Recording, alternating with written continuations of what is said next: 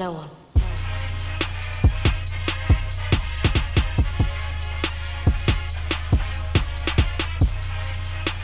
Hello, Gator Nation, and welcome into the latest edition of Locked On Gators on the Locked On Podcast Network, your team every day. I'm your host, Zach Albaverdi, staff writer for the Lake City Reporter.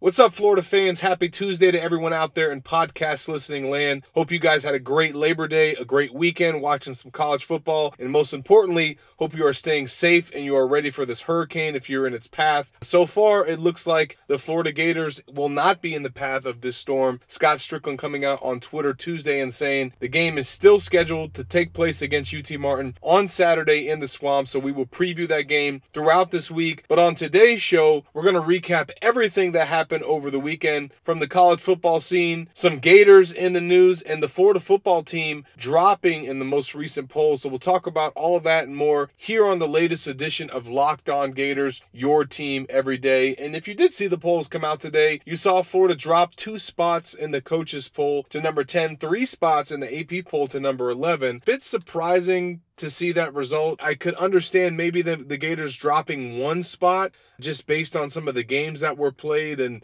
if you want to award some of these teams for the wins that they got. But the teams that are jumping Florida, Notre Dame, Texas, and Auburn, I mean, maybe I'll buy Texas, but I did not think that Notre Dame or Auburn looked better than Florida in their season opener. And especially, I don't think the Gators are getting enough credit for having beat a Miami team that may turn out to be much better. I don't think that Dan Mullen cares much about it. We will hear from him and the players on Wednesday. Florida canceled its media availabilities on Monday and Tuesday because campus is closed in response to the storm approaching the state. It is not expected to have an effect on Gainesville. And I don't think that these rankings are going to have much an effect on this football team. Certainly might give them a reason to get motivated, but just surprising that the Gators are almost being penalized for not playing this past weekend. But one guy who wasn't penalized for not playing this last weekend was Jonathan Greenard, who was named SEC Defensive Lineman of the Week by the conference, despite it being more than a week since he suited up in the season opener against Miami. None of the other defensive linemen put on a performance last weekend that surpassed what he was able to do against the Hurricanes. So props to Greenard. In his debut with the Gators, he really had an impressive performance. Greenard played almost every snap in the game. He finished with 6 tackles, 2 for a loss, and a sack and a half. That contributed to Florida's 10 sacks in the game, the most by an SEC team since 2008, and the highest single game total for the Gators since 1996 when they had 9 sacks against Auburn. But this is a big honor for him. Come out of the gate after getting injured in the season opener the year prior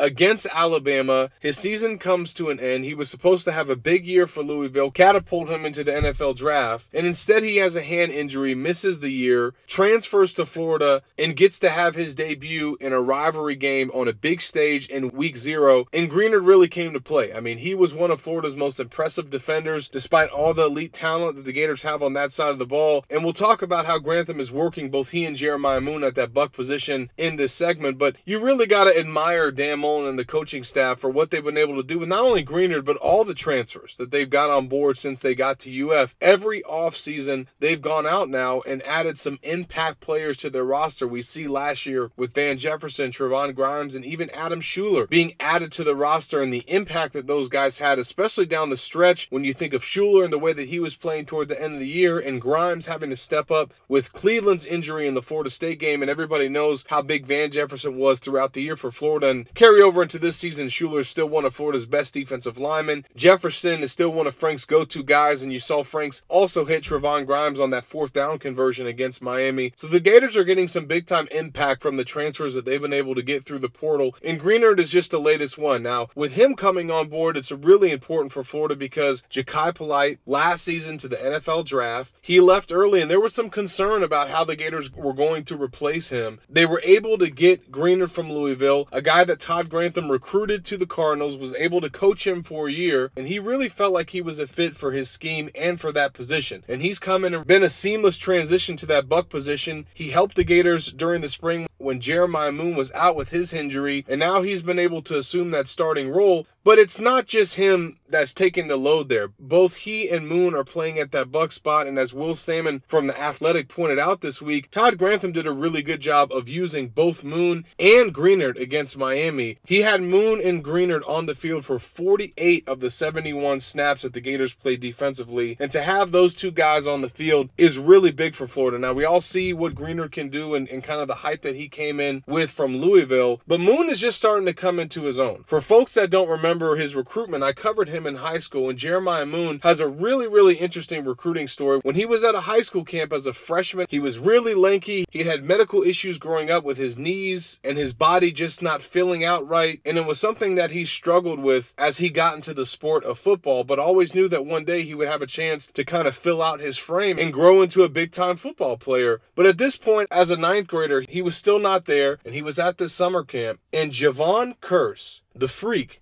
picked Jeremiah Moon out of a crowd, pulled him over to the side, and told Jeremiah Moon, "When I was your age, I looked just like you. My arms were long. Over time, my body filled out, and I became a big-time football player. You keep at it, keep working, and the same thing will happen to you." And I'll be damned if not only Moon committed to Florida, but he came in and he was the same exact height and measurables as Javon Curse was coming out of high school. It took him a while with the coaching change and some of the scheme changes to find where he fit in this defense. But Grantham has found the spot for Moon. He's finding ways to both get him and Greenard on the field, and I think that you're starting to see Moon also fulfill his potential. If you remember, he was in there on that first series against Miami making a play, and he was the guy that brought down Jaron Williams on the final play. So he, like Greenard, made some big plays in the backfield from that buck spot, and I think that you're going to see both of those guys wreaking havoc for Florida this season. When we come back from this break, we'll recap all the action from week 1 of the college football season and some just awful losses for teams on Florida's schedule. You're listening to Locked On Gators, your team every day. The NFL season begins this week, which means Crossover Wednesday is back. For the entire NFL regular season, you'll get a special episode every Wednesday as the hosts from opposing sides meet up to preview the excitement of the games happening that week. Find your favorite team wherever you get your podcast, and be sure not to miss the NFL listeners' favorite segment. Everyone loves the comfort of their own home, but there's nothing like going to a game and being a fan in the stands. And whether you're looking for seats on the 50-yard line or front row tickets to see your favorite band in person, Vivid Seats is here to help you. Vivid Seats is the top source for purchasing event tickets in the online marketplace. You can search for seats by section, row, and price, all in the Vivid Seats app. The in-app loyalty program, Vivid Seats Rewards, allows you to purchase tickets to any concert, game, or show and earn credit towards your next live event. Visit the App Store or Google Play and download the Vivid Seats app. Do that and you're automatically enrolled in the Vivid Seats Rewards loyalty program. Every purchase is backed by a 100% buyer guarantee. From sporting events to theater shows, Vivid Seats has it all. Download the Vivid Seats app and become part of their loyalty program today. Welcome back into Locked On Gators. In this segment, we will discuss all the action from over the weekend in college football, and what a weekend it was. Some really good games and some terrible showings from a few Power 5 programs. And we got to start with your Florida State Seminoles up in Tallahassee, losing their season opener at home to Boise State. The game originally supposed to take place in Jacksonville, but moved to Tallahassee due to Hurricane Dorian. And the Seminoles jumped on Boise State pretty early in this game. Scored 21 points right out of the gate. At one point, they were ahead in the game 31-16 and really had all the momentum going their way. But as the game wore on, even at the end of the first half, you could see Boise State starting to wear on the Seminoles as they were growing tired and just looked out of shape, especially in the second half. And Boise State was able to pull off a pretty epic comeback, led by a true freshman quarterback, and they're able to basically empty Doak Campbell Stadium. There weren't that many people there to begin with, but by the time the game was over, it was empty, and Florida State has now lost 2 games in a row at home against an orange and blue team wearing white tops and blue bottoms. Not the way Willie Taggart needed to start his 2019 tenure after going 5-7 last year, FSU missing a bowl game, and he met with the media this week and gave some interesting theories as to why he thought his players struggled against Boise State, chalking it up to hydration issues, saying that his players didn't hydrate enough during the week, and it caught up with them during Saturday's game. Just a really, really bad look for Willie to come out and say something like that. You also had his players meet with the media saying that they weren't conditioned properly, they weren't prepared for the game. I think the defensive lineman who spoke to reporters said, I wasn't prepared for the game, and kind of laughed it off as if it was no big deal. It's certainly a big deal to all the Seminole fans. They are not happy with their head coach of their football team right now, but they're not the only big time programs who suffered an embarrassing loss in week 1. The Tennessee Vols go down to Georgia State, 38-30 the final score of that game. Georgia State just dominates the fourth quarter and really dominated the game. And as you heard Steve Spurrier say in his comments about Tennessee's upset, this wasn't a fluke. This wasn't a game where Georgia State got lucky. They flat out beat Tennessee, according to Spurrier, after he watched the game, and even made sure to take a little jab at the Vols, saying, I guess Rocky Top's going to be Rocky Bottom for a couple weeks until they win, I guess. So it was a good shot there from Spurrier and not a good performance from Tennessee, but probably the worst performance of all came from their Twitter account, as the Tennessee Volunteer football account just stopped tweeting during the game. I think they tweeted into the fourth quarter. Their last tweet of the game came when Tennessee kicked a field goal to put them up. But that was it. The rest of the quarter, they never sent out any more tweets. They never sent out a tweet with the final score. No post-game updates. No, we'll be back next week. Nothing. They just went ghost on social media for over 24 hours. And it was not a good look for Tennessee. And Jeremy Pruitt finds himself on the hot seat to start year 2. And not a surprise to see him struggling. Look, he comes from the Saban tree. He's been a really respected coach during his career. But he was the 20th something pick for this job. And so it's not a surprise to see that he's having some trouble. And the Tennessee program is just not where it used to be, and that's reflective in this result. And even one of their local columnists called it the worst loss in program history. So not a good look for Florida's SEC East rival. And another SEC East opponent went down in South Carolina as the Gamecocks blow a second half lead and lose to North Carolina. And Mack Brown's return to the Tar Heels, his first game back as UNC's head coach, and they get an incredible win in a border rivalry. And the videos that came out after the game of Mack Brown dancing in the locker room are just priceless, man. That's why college football is so fun, to see an old guy like that, years removed from the game, to be able to mix it up with all of his players and everybody that's a part of that program after the struggles that they had under Larry Fedora. And now Will Muschamp finds himself in a hole. He's facing a ton of heat from national and local media with this loss, but he's got a lot bigger problems than the outside noise now that his quarterback, Jake Bentley, has suffered an injury. If he needs surgery, he could be out for the season. If he doesn't need surgery, he could only miss 6 to 8 weeks, but that means that the Gamecocks are now going with a true freshman as their starter. So tough sledding ahead for the former Florida football coach. He met with the media this week and made some comments that a lot of Florida fans and media members will remember from his time at UF when things were going south. We'll see if he gets a little bit more patience in Columbia, but it doesn't look like they will have Jake Bentley when the Gators make that trip in October. The Auburn Tigers will make their way to Gainesville in October for Florida's homecoming. They win their season opener against Oregon 27-21. Ended up being a really good game toward the end there. To start things out, the Tigers did not look great. They went with Bo Nix as their starting quarterback. He wins the job over Joey Gatewood, and Nix struggled early on. He ended up actually with his numbers not being that great. He did lead the Tigers on the game-winning drive, throws the touchdown pass there at the end to put them ahead, but just a lot of struggles from Gus Malzahn's team against a Pac-12 opponent that has a lot of talent in the Ducks, but this is still a team that Auburn should look much better against, but they were able to find a win. Had they lost that game, Florida would have had 5 teams on its schedule that suffered a loss on the opening weekend of college football. Now the 4th team was Missouri, as they fell at Wyoming in Kelly Bryant's debut, and Kelly Bryant put up some really impressive numbers in Mizzou's offense, had a chance there to lead them back at the end, but they just could not stop Wyoming offensively. They had some drives that stalled out. Kelly Bryant did have some mistakes in the game, and that's going to take some time for them to smooth that transition period out as he transfers in from Clemson, but just not the way you wanted to open things up for the SEC, especially the Eastern Division. But again, it was a nice nice debut. Now, aside from the result of the game, though, numbers-wise, Kelly Bryant had some good statistics. 423 passing yards, 20 rushing yards, 2 total touchdowns. He did have the turnover. And you saw some other transfer quarterbacks from around the country make their debut as well and make some big splashes. None more so than Jalen Hurts, the former Alabama quarterback, making his start for Oklahoma leads them to a 49-31 win over Houston. His numbers, 332 passing yards, 176 rushing yards, 6 total touchdowns. That's more than Baker Mayfield and Kyler Murray had in their debut with the Sooners combined. So a big night for Jalen Hurts against Houston, and also a big day for Justin Fields with Ohio State.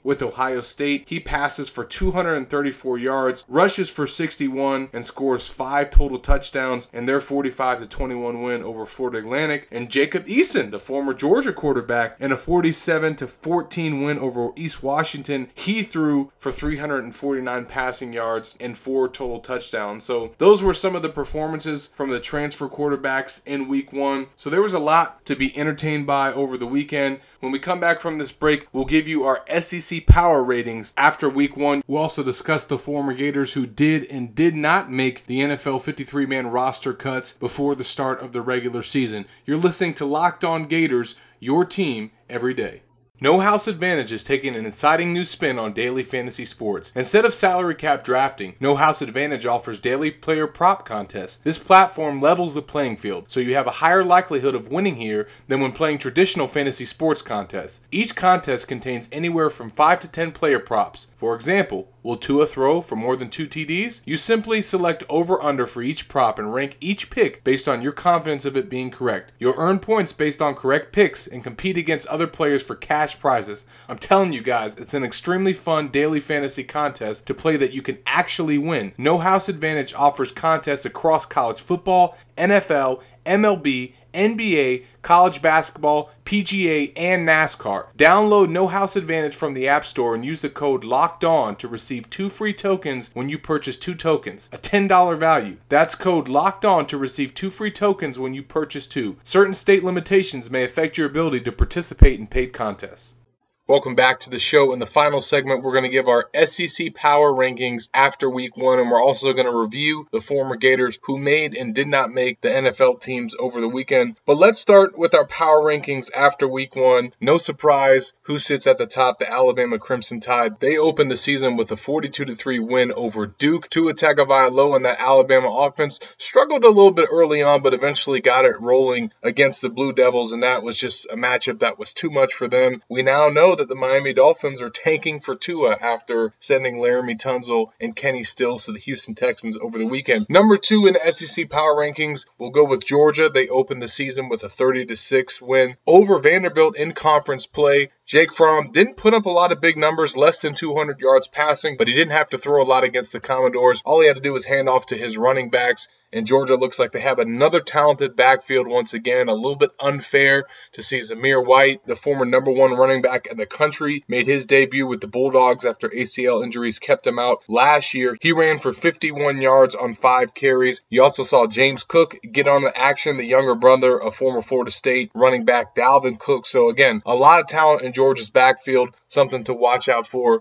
throughout the season. At number 3 in our power rankings, we're going to put Texas A&M as they open the season with a 41-7 win over Texas State. They will face the Clemson Tigers, certainly a marquee matchup, and we'll figure out how Jimbo Fisher and this Texas A&M program can match up with the defending national champs. And another big-time matchup next weekend will be LSU-Texas. The Tigers open up their season with a 55-3 win over Georgia Southern. And I know when Florida fans hear that school's name, it brings up some bad memories. But the Tigers did a really good job defending that triple option that Georgia Southern likes to run. Joe Burrow looked really sharp. You saw Jamar Chase get in the end zone for a touchdown, the former Florida commit. We'll see how for real they are against Texas. I still give them the slight edge over Florida right now to start the season. I just think that trip to Baton Rouge for the Gators is going to be a tough one. But again, we'll find out how good LSU is this weekend. I got Florida at number 5 after opening the season with the win over Miami. A lot of folks put Auburn probably in their power rankings ahead of Florida. I am not one of those people. I give credit to Bo Nix and the Tigers for finding a way to win that game, but they just did not impress me against the Oregon Ducks. I know that they have talent too, but that just did not look like a sharp football team. Gus Malzahn on the hot seat this year. Again, this was a big win for them, but I still think that Florida top to bottom is the better football team, has more talent, and is just in a more stable situation this season. At number 7, we'll go with Kentucky. They opened the season with a 38-24 win over Toledo. That's Florida's first road trip of the season. The Gators are going to go up there to Lexington later this month to try and avenge last season's loss in the Swamp to UK. We'll see what the Wildcats are bringing to the table under Mark Stoops. Certainly they showed what they're capable of last season, and even though they lost a lot of talent, they bring back their starting quarterback and a couple other key players. At number 8, I'm going to go with Mississippi State. They opened the year with a 38-28 win over Louisiana. Again, the Bulldogs, ever since Dan Mullen left Starkville, I think have taken a drop off in terms of their offense and how they're able to compete in the SEC West. Joe Moorhead got a lot of hype in Starkville when he was first hired, but now he has to prove what he can do. And this is going to be a big year for him and not the greatest of season openers, only a 10-point win over Louisiana. At number 9, we'll give that slot to Missouri. They opened the season, as we talked about, with the loss to Wyoming. Again, really impressive numbers from Kelly Bryant, but alarming that their defense allowed Wyoming to score almost 40 points. That could be an issue for the Tigers throughout the season, but they do have a quarterback, and that's something that South Carolina doesn't have after Jake Bentley went down with the season-ending injury. I'll put the Gamecocks at number 10 on this list. It is hard to go through a season with a true freshman quarterback, and that's what the Gamecocks are facing now. The pressure is on Will Muschamp. We mentioned Vanderbilt. We'll put them at number 11 after they opened the season with a 30-6 loss. Really tough to face a team like Georgia in your first game, especially to open up in conference play and start the season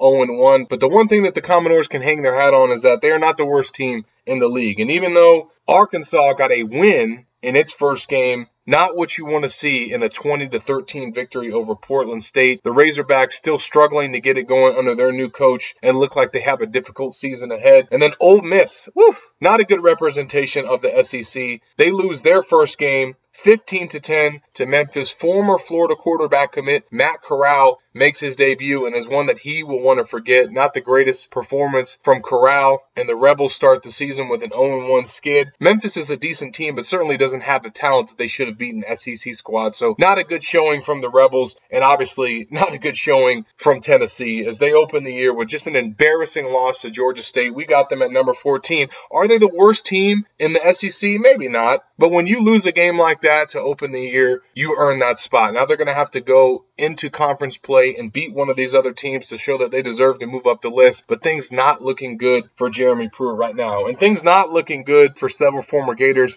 who were cut over the weekend as NFL teams dwindled their rosters down to 53 players. Here are some of the guys that got their walking papers. Deontay Thompson was released by the Jets. The Broncos cut tight end Morrill Stevens and offensive lineman Chaz Green. The Raiders cut former Gators running back Mack Brown. The Giants cut former punter Johnny Townsend after he lost the punting competition. Vosean Joseph still with the Bills, but he's been placed on injured reserve. The Redskins cut defensive tackle Kerry Clark.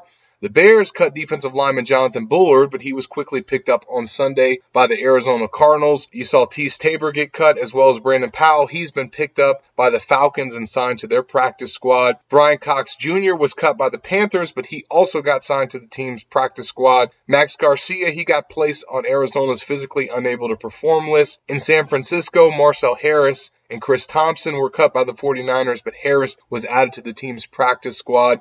And some good news for former Gators. Eddie Pinheiro earns a spot on the Bears roster, wins the starting job. It was a kicking competition that featured 9 different guys, and Eddie Pinheiro wins the job. So props to Eddie, and also props to Joey Ivy. The former Gators defensive lineman made the Chiefs' 53-man roster. Really impressive effort by him. That'll do it for today's episode. On today's show, we discussed Jonathan Greener earning SEC Defensive Lineman of the Week. We also discussed Florida's buck position and how they benefited from the recent transfers. We recapped week 1 of the college football slate, gave you our SEC power rankings, and also ran down the former Gators in the NFL. We'll be back with another episode tomorrow. We'll be joined by Graham Hall from the Gainesville Sun. So make sure you guys stay tuned in to Locked On Gators, your team every day.